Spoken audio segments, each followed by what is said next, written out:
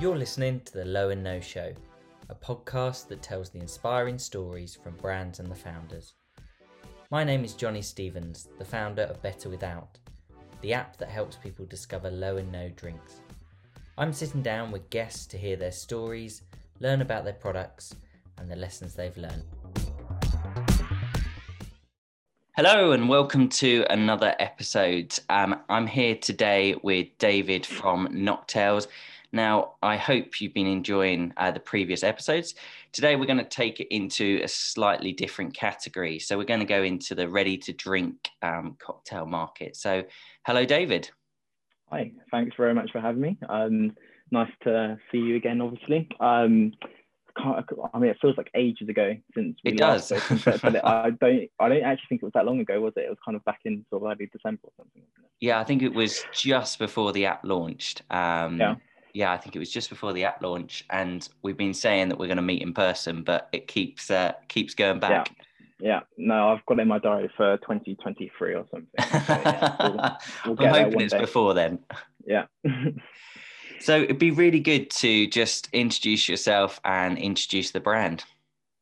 Yeah, cool. So yeah, as you already mentioned, my name's David. I'm the founder of Nocktail, ready to drink, non-alcoholic cocktails in a can. Got two flavors at the moment. We've got mojito and strawberry daiquiri. Kind of the aim of what we kind of wanted to do with the business was reinvent the mocktail for the more mindful and health conscious consumer. So we use natural botanicals, extracts, spices, and really exciting ingredients to recreate those really satisfying sensations you would kind of expect and want from a real alcoholic cocktail, just minus the alcohol. So it's kind of taking inspiration from kind of what people were doing with the distilled spirits and everything by using all of these interesting processes and ingredients to recreate those flavors. What I kind of was seeing with the whole mocktail category, if that's what you want to call it, was all of these products that were coming out were very simple and really high in sugar and weren't delivering that same experience. It was just a basic sort of sugary, sweet fruit juice. And it wasn't doing what all of the products in the category were trying to replicate. So I saw a massive gap for that and thought, you know what, why not? Let's do it. Amazing. And I'm correct in saying you left uni, was it last year or year before? And this is sort of first. So it was March last year. So they basically cut off our uni sort of 3 months short, and we're basically like, right, everyone go home, we'll give you your grade and just forget this ever existed and just get on with your lives, and like let's just move on, sort of thing. It was a super sort of weird time because I mean I still haven't had my graduation, that like all of that was postponed. Like just a super weird way to end. Like you didn't get to say goodbye to any of your friends. Everyone just kind of went home, and like we haven't seen each other since. So it was super like weird way to end kind of a university experience. But yeah, no, kind of I always wanted to start a business after I finished uni, and kind of if anything it just gave me that little bit more time to kind of just get going, really. So. Yeah, absolutely. So when did you come up with the idea? So the idea was kind of churning for maybe a year prior to a year and a half prior to launching back in July. So kind of to give a little bit more context, as part of my sort of uni degree, I did a placement year working at Danone. So like Danone, like those people, like they do like Activia yogurt and like Evian water, Volvic, all of that, and like loads of like household brands that everyone knows. But I basically joined there. It was called the Manifesto Innovation Accelerator. It was kind of their internal innovation accelerator team thing, like all of those cool buzzwords. Basically, the role of it was to come up with new challenger startup brands and kind of test and learn them in the market, and then hopefully launch them sort of phase by phase. And kind of it was just like a really interesting way of sort of internalizing that whole sort of challenger brand mentality into like a corporate perspective. Something that is still, I think, a massive challenge in that whole corporate world is finding a way to kind of compete with these really exciting, innovational new startups, and kind of having and building that same mentality and structure into a corporate organization. So that was kind of the whole aim of that whole team. And I had so much experience working on some really exciting sort of challenger food and drink brands in there. Did that for 14 months, and kind of, gained a lot of experience in that space and met some sort of amazing people, and had a really, really good time. And like I said, I always had this vision of starting a business when I finished uni. I wasn't too sure about what that was going to be, but kind of when I had that experience in Danone, I kind of fell in love with the whole food and drink space, and was kind of always on top of all of the trends. And one of those things that kind of really came to my sort of forefront was this whole no and low movement that was happening. This was back in sort of summer of 2018. So it was kind of when no-low was starting to become a little bit more exciting, and there was a lot of traction going in the category. Still very, very new, but kind of it was getting to that stage where there was lots more innovations coming through. So I kind of saw that, and I sort of started diving into a lot of reports and sort of analysis about the category. And kind of when I was looking at all of the facts and the stats from like Nielsen and Kantar and all of those interesting companies, what I noticed was the people that were driving the growth of the category was people like myself, Gen Z millennials, people who weren't necessarily kind of turning to the category for the reasons that you would expect people to choose not to drink alcohol. Like maybe they had problems with alcohol in the past, it was more pregnancy reasons or religious reasons. Like the people who were actually driving the growth were people who were coming from more holistical, sort of mindful, well-balanced lifestyle reasons. But when I was looking at the products that were coming through and sitting on the shelf and whatever, I realized that they weren't actually being catered or speaking to that type of demographic. Like it was kind of the hot names around them were like Seedlip and so forth, and they had this very premium and luxury branding, quite a high buy-in. If you were a young person and you were looking at a bottle of non-alcoholic spirit and it was 26 quid, and you weren't kind of, it was difficult to kind of see that value, especially if the brand wasn't actually speaking to you. So I saw this massive opportunity to create a product that was actually speaking to the people driving growth for the category. And it was around the same time as well. Like it was my last year of uni. I've been through this whole sort of social binge drinking culture at university, and I was just so done with it, and I really wanted to change my whole personal attitude around drinking and really kind of focus on my life and become more productive. And one of the ways that I chose to do that was to kind of just reevaluate my relationship with alcohol. And it was around the same time that I was discovering this whole new amazing and fascinating category from a business perspective. So it was kind of a really interesting sort of equilibrium of inspiration of personal and business absolutely of interest. And I just, like I said, I just kind of went in and thought, okay, this is an amazing opportunity from a personal and business perspective, let's just go for it. So I obviously had a category that I was really passionate about and really kind of excited about as well. And it was now kind of the time to find the right product that was speaking to those people that I saw the opportunity in. And one of those things was like cocktails or mocktails, because they're fun, it's exciting. Like the thing that I wanted to do with a brand was create a really fun, vibrant brand that kind of completely disrupted all of the products that were currently kind of taking all of the conversations in the category.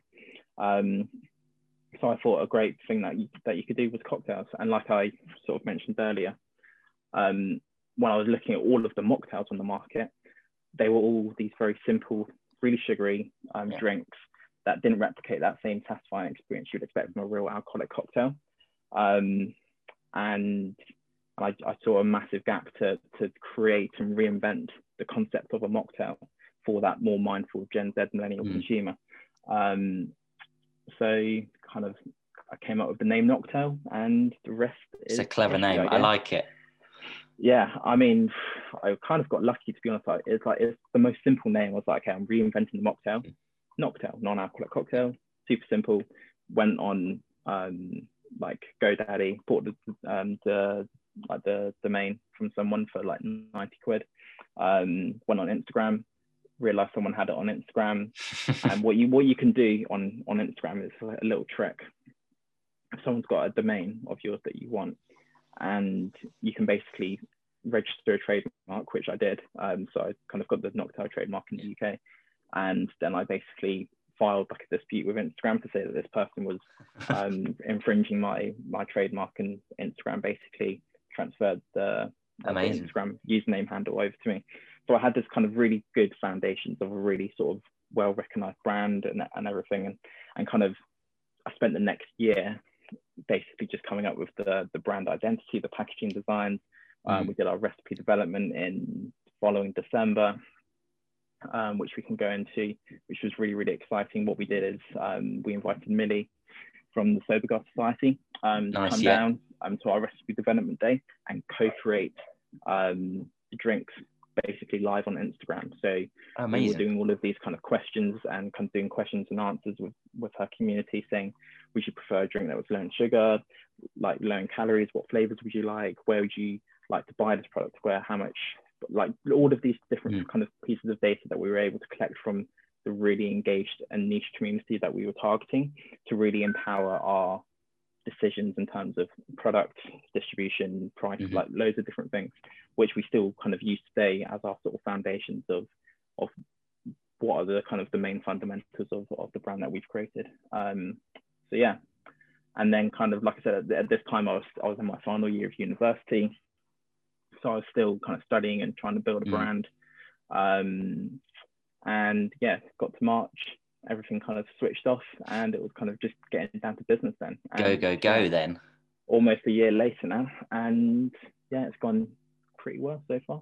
Amazing. No, it has. And well, I mean, one of the things that definitely within the industry and a load of people comment on is how you've done your marketing. You know, I know it gets commented a lot about, you know, having the GIFs on Instagram and that kind of stuff. How is that your background in terms of coming up with those ideas, or if you work with a creative to do that?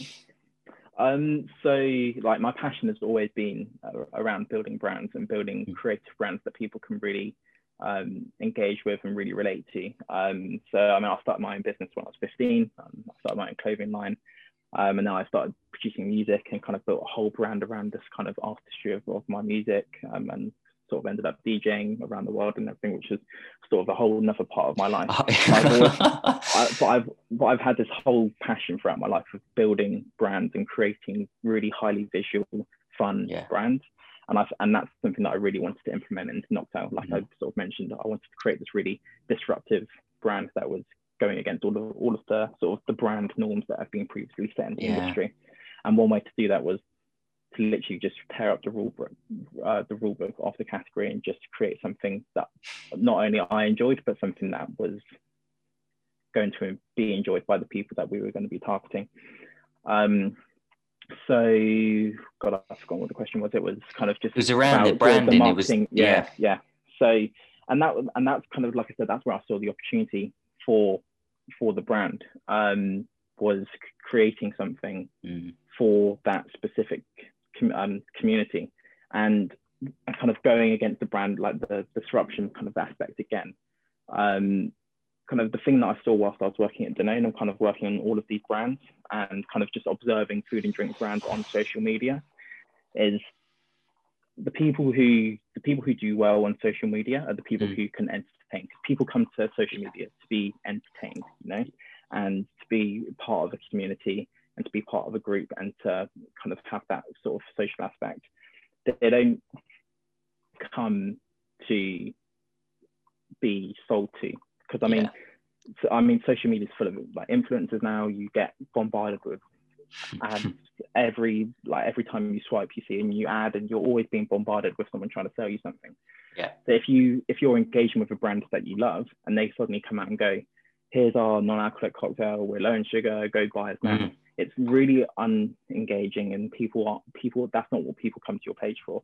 So I wanted to sort of do all of our marketing around building a community and building sort of that really engaged space where people come for the community and they come for the mission and they come for the purpose, rather than coming for the products.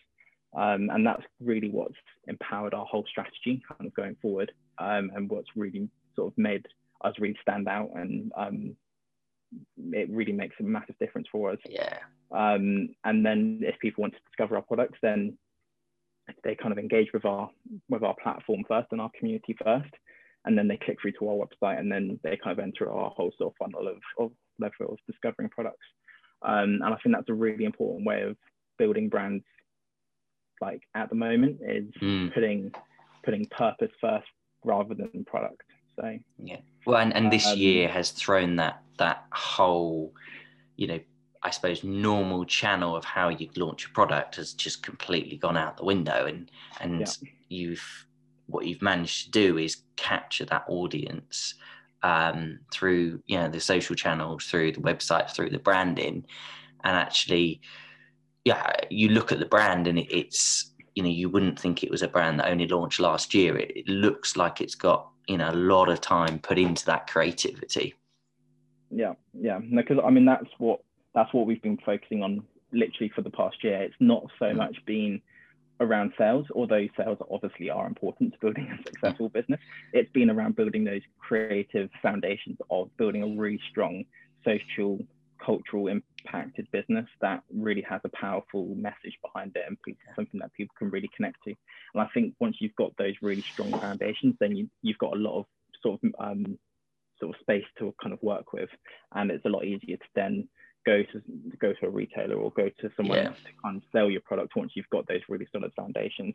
And that's something I identified right from the start of building this whole thing. And like I said, it's something that I wouldn't change if I started all over again. So it's definitely a really, really important part of building a brand. Because I mean, like you said, during this whole past year of the pandemic, people's attention has completely changed from physical spaces to online. So if you can find a way to capture that online attention and convert that into your brand, then like you're going to be winning every day of the week. Yeah, I think with your brand, there's a real sense of wanting to order direct as well. I mean, it's that whole experience on the website and everything. You've really made it that actually people want to come to you, almost like sort of Nike and those type of, actually you want to buy direct because of the experience, because of everything you've got. It's not just about a shopping cart. Yeah. No, of course. And that, like I said, I mean, you've hit the nail on the head in terms of like our focus of what we've been working on for the past year is really about building that online experience and being able to kind of provide that consistent brand experience right from like discovering us on social media, then following through onto our website and kind of making sure that brand consistency is there. And then from receiving your actual parcel, your like nice pink box of Nocktail when it comes to your door, and making sure, like I said, that whole brand feel is completely consistent through that whole experience. And even like when we transition to going into retail and so forth, making sure that same experience is transitioned from, so like if someone goes from social to retail or from online to retail or from retail to online, then those experiences all match each other. And I think that's a really, really important thing to building a really solid and really strong and powerful brand. It is. And I think for me, it's, now, people look forward to a parcel arriving. It's something different in their day, and having something that's, it's back to like Apple, the excitement of opening an Apple, product, whether it's a laptop or whatever. There's that theatre around the whole product, and as you say, if you can get that, it's brilliant. It's how do you transition that into retail, which is going to be, I suppose, one of the biggest challenges. And how, in terms of discussions with retail, and how have you found that? Obviously very early days in terms of only launching last July, but actually now more than ever the category is getting attention. So how have you found those conversations? Yeah, no, it's really interesting. Like so I've probably had discussions with probably 3 out of the 4 top retailers now, and a lot of the comments that they say about the category are very, very consistent, and the kind of the way that they're behaving around the category and their whole strategy around the category is fairly consistent. But there are kind of, sort of some differentiations as well. Kind of one of the main things and kind of the key things that has really, really come back. I mean, there's probably 2 things actually. There's one, there's a massive conversation around value. So and it's kind of a debate that is resurrected through no and low, like so much time, like people coming back saying, why would I pay £20 for a bottle of spirit when I can pay £12 for an alcoholic bottle of like the same thing? So there's obviously a lot of education to kind of go around about kind of the processes and sort of the ingredients and loads of different things. I think different products and different brands have different reasons why their prices may be higher than a bottle of spirits, whether that's the process or the ingredients or whatever. But like I said, when I've been speaking to retailers, the key thing that they've come back to is around value. Whether that's, I don't know, and I think it's difficult as well because we're an RTD product rather than spirit product, like a bottled spirit product, and that a lot of the growth that they're seeing from the category is coming from the spirit bottles and beers and wines, and RTD is still a very, very small part of the category in terms of driving value, like in terms of annual sales for them. So then when you come to them with like a product that's like £2, so more expensive than actually like a canned alcoholic cocktail from some of the big brands that you know, it's really difficult for them to not only understand the product and to understand the sort of the price point of it, but to really kind of see that value. I mean, one of the conversations that I had with Tesco's is, I mean, the first question that they came back to me was, so what's the difference between your product and like a traditional adult soft drink? And it is really difficult to articulate because it's because it's, first of all, like I said, it's the ingredients that we use. Like the botanicals and the extracts and the spices we use to help replicate that taste of like an alcoholic drink. Like our ingredients are first of all quite expensive, but then secondly, the main difference isn't actually the products, it's the people who are shopping there and the products and the experiences that they're looking to buy into. And just by shopping in that different section in the store, shopping in the beer, wine and spirits aisle, in the no and low section as a replacement rather than going to the adult soft drink section, you're automatically buying into a different experience and a different occasion, you know? And that's what people want. The people want to buy into that same experience that people are buying into when they drink an alcoholic drink. And that's where that's where the value in terms of added value comes in, is the type of customer. And that's really challenging to try and articulate because it's difficult to make people understand.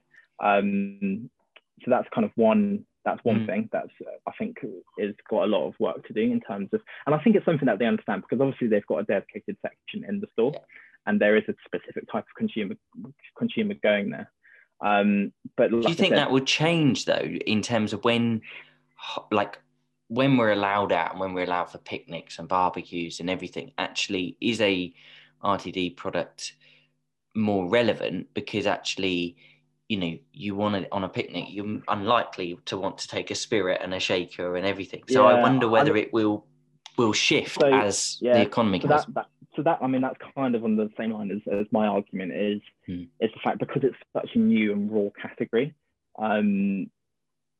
the whole sort of aim of what we should be doing to grow the category is bringing new people in. And the only way to do that is to get people to trial and test new products on a smaller scale. So like an RTD that's £2 rather than buying into a product that you may or may not enjoy or like. And then you're going to lose that customer because they didn't enjoy their first experience. So that's kind of been my argument, and it's been challenging to convince people on that basis.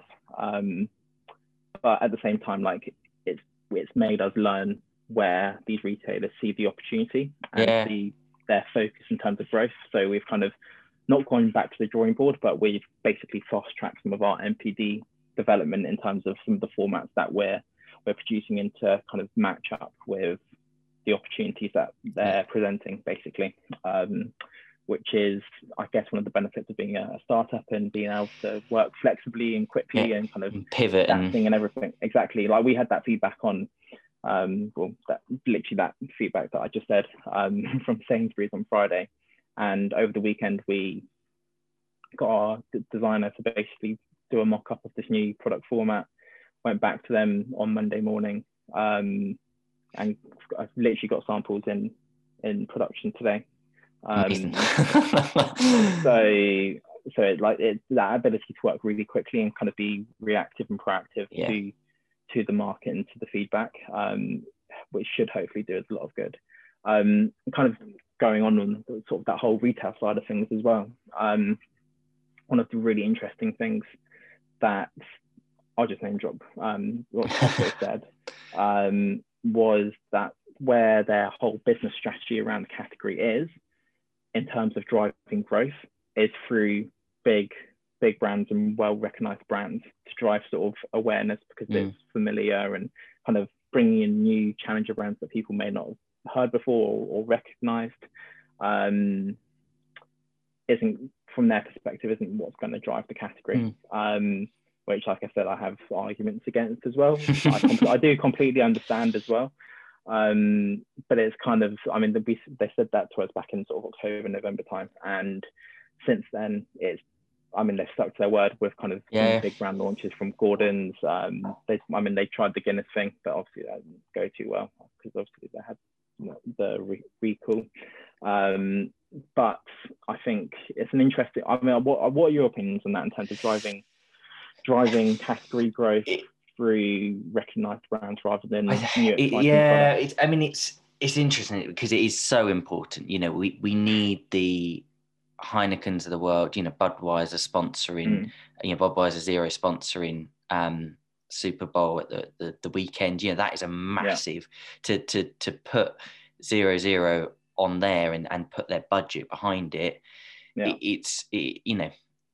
It can only help the growth of the category.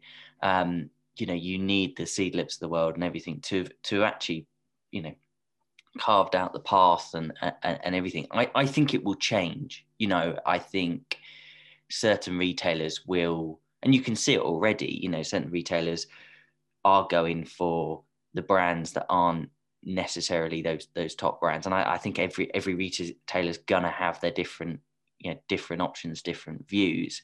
And obviously the big brands are also, a lot of the big brands are alcohol brands as well. So, for them, I guess it gives them even more negotiating power in terms of, taking more stock of both products. Exactly. But from a consumer point of view, people want choice. That's why there's lots of, low and no stores opening up online, because people want that choice. And you only need to look at Amazon, and if I'm looking at a drink, most of the time the first place I'll go is to Amazon, and the reason being is they have such a good selection. It seems to be the place of choice for a lot of the brands, and I'm going to get it next day. So I think it is always that challenge for the main retailers of what do they put on their shelves. The brands typically in something like Tesco's are the big brands, or are brands like Champion Cider that have got a recognised name behind it. And I think it will. I don't think it's a negative. I think it will just take time to bring in some of those smaller. Yeah, no, exactly, and that's kind of what Sainsbury's mentioned to us as well. Is the category just needs time. It's not the category, the RTD subsection of the category just needs a little bit more time to mature. Because RTD in alcohol, RTD in an alcohol world is quite new. It's not been around for probably 5 years where it's sort of known. Yeah, exactly. And kind of, the really interesting thing is in terms of the RTD that they do have in Sainsbury's, it basically reflects the best selling of what they have in their spirit sort of line. Because people, like I said, they're kind of experimenting with these bottles, and then they're kind of buying back into something that they're already recognized into. It's like super interesting. And I think kind of going back to that sort of hospitality thing, and kind of RTD, that's a really interesting thing to talk about as well. I've got a lot of experience with hospitality, but when I was speaking to people back in, it's really like, it was funny, like having those conversations back in sort of July, with some hospitality people, some buyers, and they were just basically like, just come back in November when this is all blown over, like our focus at the moment is kind of just keeping everyone safe, and we're not looking to bring in new products at the moment. Obviously, fast forward, we're still in July, still the same conversation, if not, it's probably a little bit worse now, to be honest.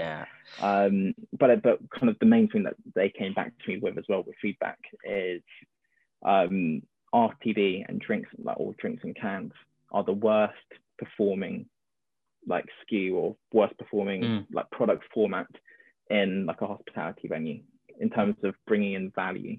And that was the main thing that they said as well, was like, when you come back to us, when like everything's back to normal, think about how you can bring the most value to us. Because if you think about how mocktails are made or whatever in a hospitality venue, it's just, like I said, it's the same thing that I was trying to disrupt. It's just juice, some soda, and bang, like it's just it's and high profit, because it costs them probably less than 5p to make or something, less than, I don't know, like probably a super cheap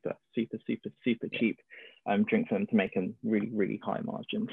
So I had to come there and like say, okay, we've got this can that's like £2, and like it's not appealing for them. So that was another thing for us to kind of go back to the drawing board and think, okay, how can we reformat our product to bring and deliver more value, so we can get that opportunity of driving brand awareness through hospitality?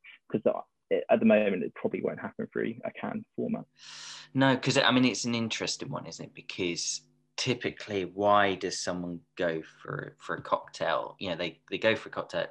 A beer is quite simple, either beer out of a bottle or out of a draft. That's quite simple. Wine, very similar, cider, etc.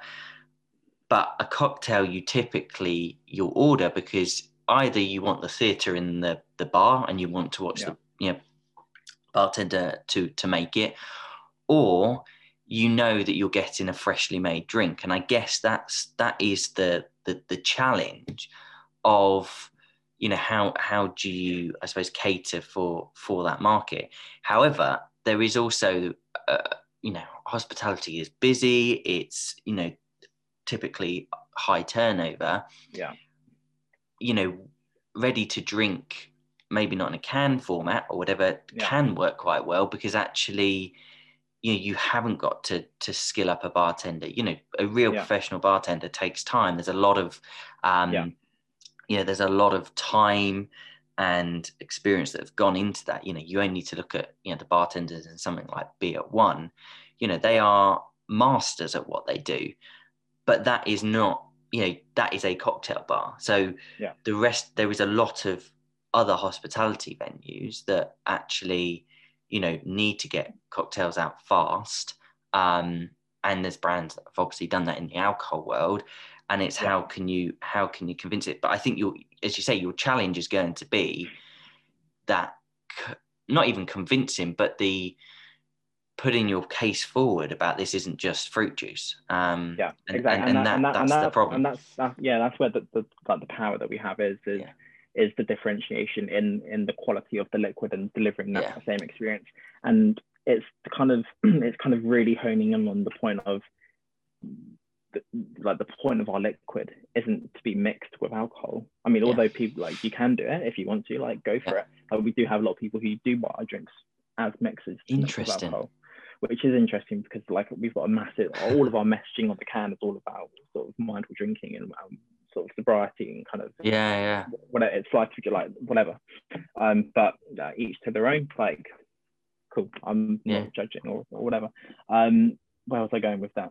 But yeah, the purpose of kind of how we created the liquid was for it not to be mixed with alcohol, because the whole point of it was to deliver that experience that alcohol can deliver. So I think that's where the value of our drink does stand. And like I said, when we go back into hospitality, once everything starts to gear back up, those are the two things that we're really honing in on, is delivering value through price, but also in terms of convenience, not from a can format, but in terms of how quick we can create a drink and how quickly they can serve it to their customers.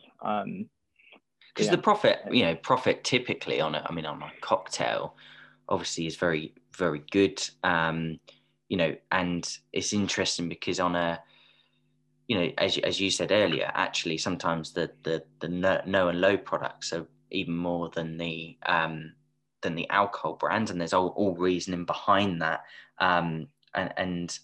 But actually, when I speak to a lot of people, a lot of consumers, they're happy to pay the price. They're not, just because it's a non-alcoholic drink, they're not expecting it to be less.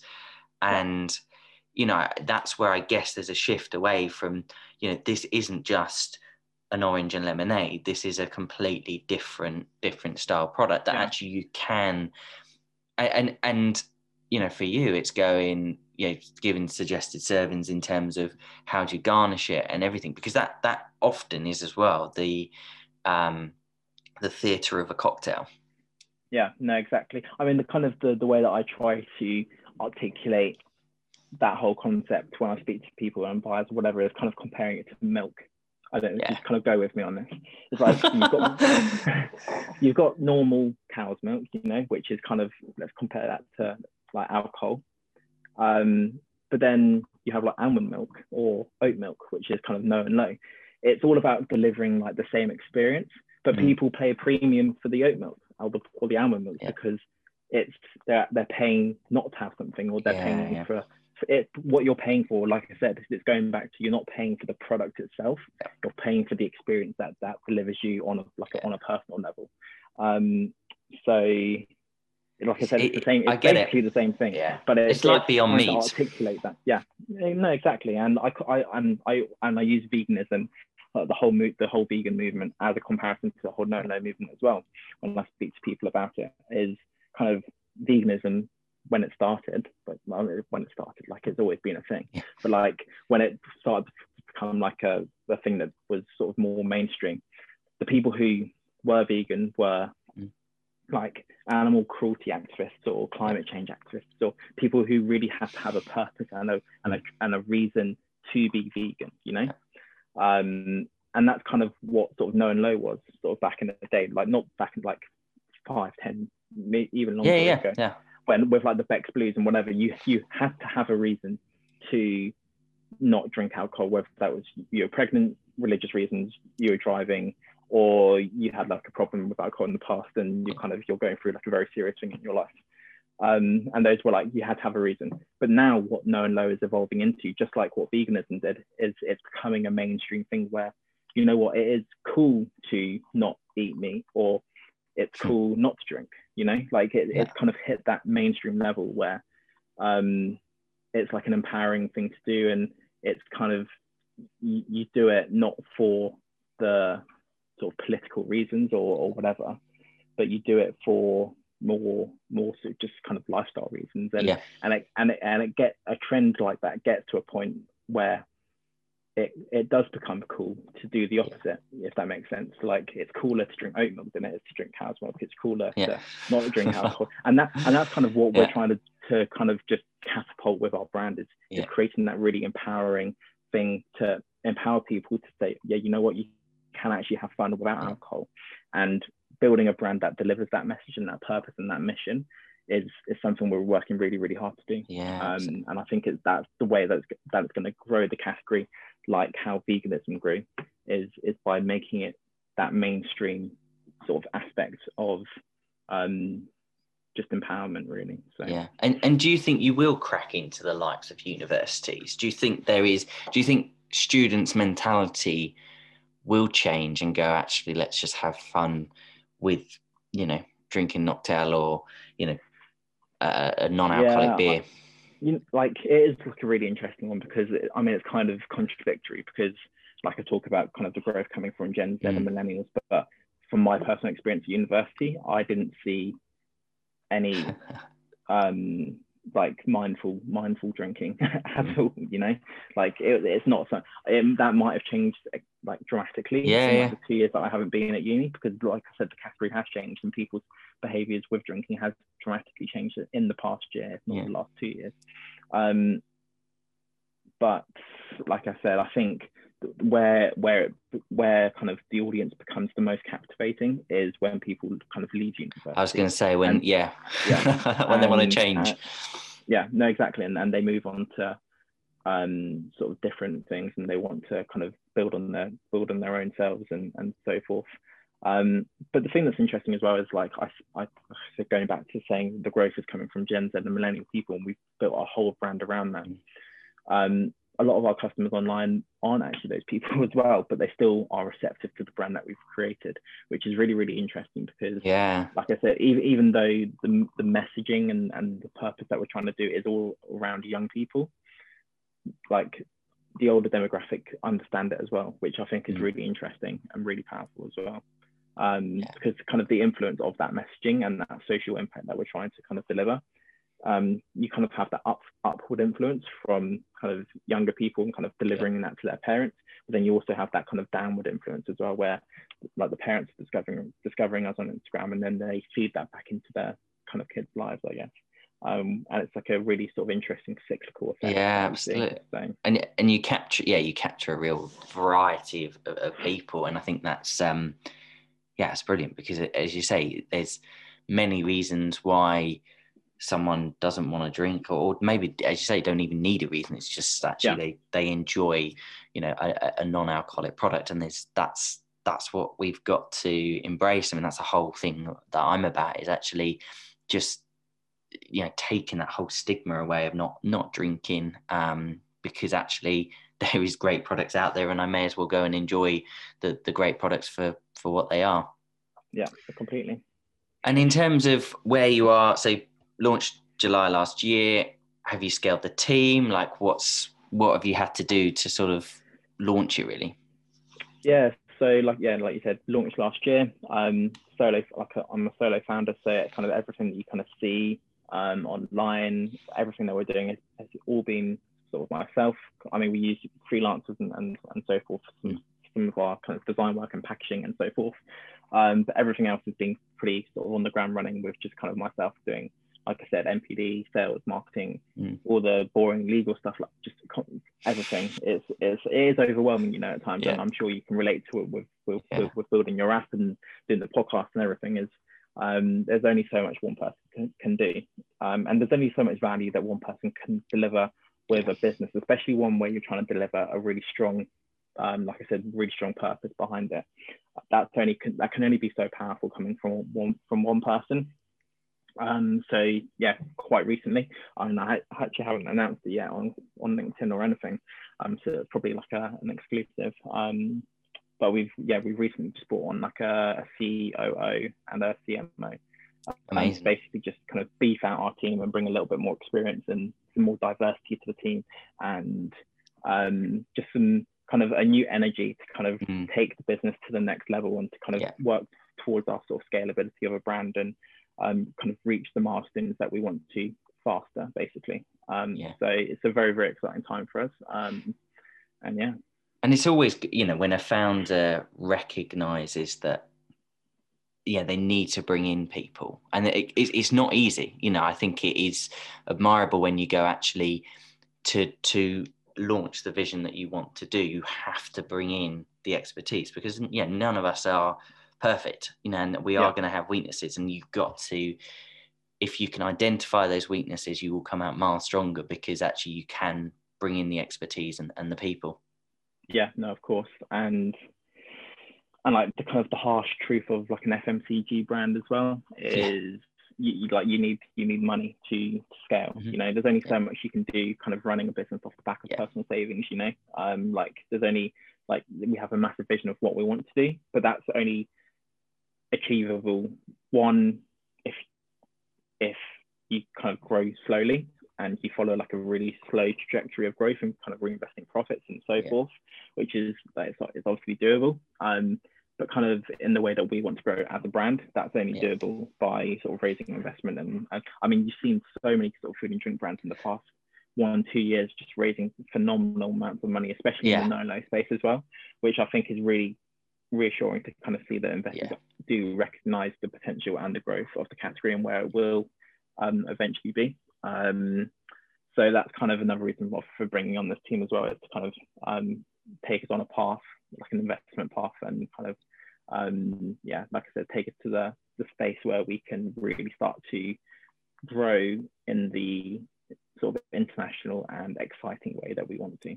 Yeah, So, absolutely. And it's an exciting journey. It sounds like you've got lots ahead and things to sort of look forward to, take where where you want to take the brand.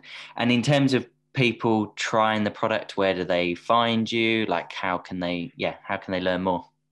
yeah, so the very best place is just nocktail.com. Just buying direct from us.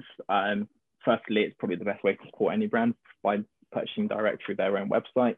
And you'll get the kind of the best Nocktail experience, in terms of going through that whole purchase process and kind of, like I said, delivering the customized box and in the post and everything. Because that's the very best way to kind of have the whole sort of Nocktail experience. Other than that, we're actually not currently on Amazon because we went out of stock with some of our flavors in the warehouse, so we're kind of still working on that. And we're kind of going through a little bit of a sort of a brand revamp with some of our sort of outer packaging and loads of stuff. And like there was some like cardboard. I don't know if you heard there was like a massive cardboard shortage. Yeah, probably due to like Amazon just buying all the cardboard. So we had like we went into like a production run a couple of weeks back, and our boxes couldn't arrive in time because they couldn't, like, our outer packaging wasn't going into production because there was no cardboard. So there's kind of like a few things that kind of set us back a little bit in terms of getting our flavor back online. But they should be getting labeled today, actually, our mojitos. So we should be back in stock hopefully tomorrow afternoonish. So by the time this comes out, we'll be weighing. we'll be flying, exactly. But nocktail.com, or if you want to follow us on Instagram at Nocktail, Nocktail, just cocktail, but with an N. I love it. That's brilliant. Look, I really appreciate your time, and thank you for sharing the stories, being honest about some of the challenges, and we look forward to tracking your journey. Yeah, no, definitely. Likewise with you guys as well. I think it's really cool, like what you're doing in terms of the app. It's definitely something that's needed in the space, not only to just drive awareness, but to just, like I said, just building the category and everything. It's something that's, first of all, it's just really, really, really important. No, thank you. If we're going to take it to where it can go, because I think it's something that Fern mentioned on I kind of caught a glimpse of a comment that she made on the videos. Sometimes you feel like you're late to the party as a brand, but it's literally only just the beginning of it, and like there's still a very niche customer who is entering the category, and there's a massive opportunity for this to go to a more mainstream holistical type of customer, which I think is when it will start to get exciting. No, it's definitely, it's not going away. No, 100% not. No, that's brilliant. Well, thank you very much, David, again, and we will speak to you soon. Yeah, definitely. Cool. Catch up soon. Thank you.